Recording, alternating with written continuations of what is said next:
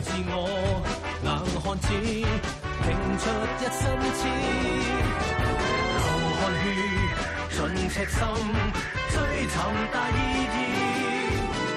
生命。Welcome back to Police Report for the second episode in our feature on bicycle security.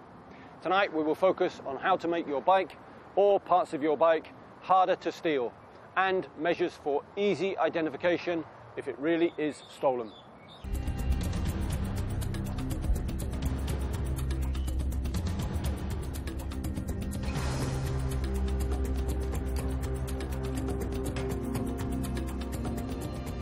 如果大家淨係將車身鎖住嘅話，賊人只需要將前轆嘅快拆鬆開，唔使10秒鐘就可以將你嘅車轆攞走。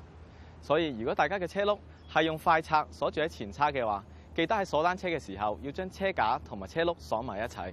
如果唔係，快拆方便到自己之餘，亦都方便埋賊人㗎。如果你部單車必須要鎖喺街外面，我就建議大家最好唔好用快拆啦，用返普通嘅車軸螺絲帽將前轆固定喺前叉。如果唔係，到時你部單車好可能會好似好多不幸嘅單車一樣，變成一部鎖咗喺路邊冇咗前後轆嘅單車架㗎啦。我會建議大家使用呢啲比較穩固嘅鋼製鎖頭，鎖車嘅時候鎖喺車身中間嘅三角位同埋車轆。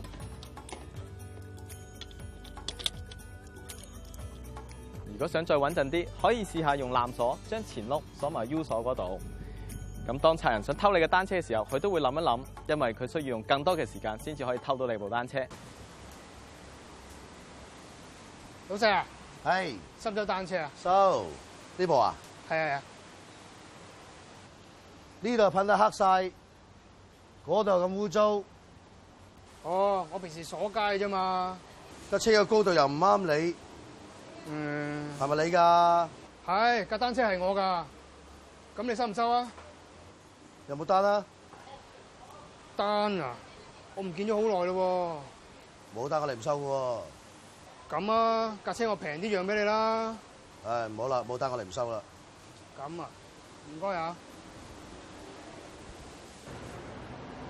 呢個店主咧做得好啱啦，佢收一啲來歷不明嘅單車。賊人偷單車除咗係自用之外，好多時咧都拎去單車鋪出售圖利。如果店主不問來歷咁收咗架單車，有機會觸犯法例㗎。所以市民如果單車經常係鎖喺屋外嘅話咧，最好就唔好令到佢咁容易引起其他人嘅注目啦。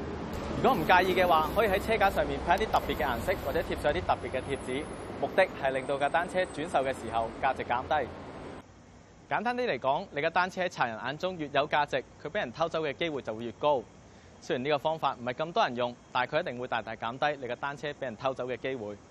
仲有記得幫你嘅單車影相，尤其是喺一啲特別嘅圖案或者花紋嘅位置，保留你購買嘅時候嘅單據，同埋記錄低車身嘅編號。雖然做晒以上種種嘅措施，都唔一定完全確保你嘅單車唔會俾人偷走，但係有一點係肯定嘅，你嘅單車俾人偷走嘅機會一定會大大減少，因為賊人係取易不取難嘅。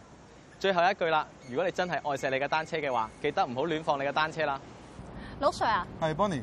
我知道警方有啲建議俾屋邨管理處嘅喎。係啊，因為其實警方咧亦都知道啦，好多單車嘅車主咧係會將佢哋嘅單車泊喺屋苑裏邊嘅單車停車位裏面㗎。而呢啲咁嘅單車停車位咧，通常會喺屋苑比較偏僻嘅地方，難於監察。所以警方咧建議屋苑嘅管理人咧就應該將呢啲單車停泊位咧就移去比較一啲開揚嘅地方，容易監察。一來咧就會令到保安員咧易於巡查啦，二來亦都能夠起到一個自然監察嘅作用。當然，如果能夠加上閉路電視系統同埋一啲堅固嘅單車鎖欄嘅話咧，咁就可以大大減低單車失竊嘅機會率啦。Please do apply those tips that you've just been shown so as to minimize the chance of your bike from being stolen. Those preventative measures are easy to apply and may well save you a whole heap of inconvenience. Bye-bye.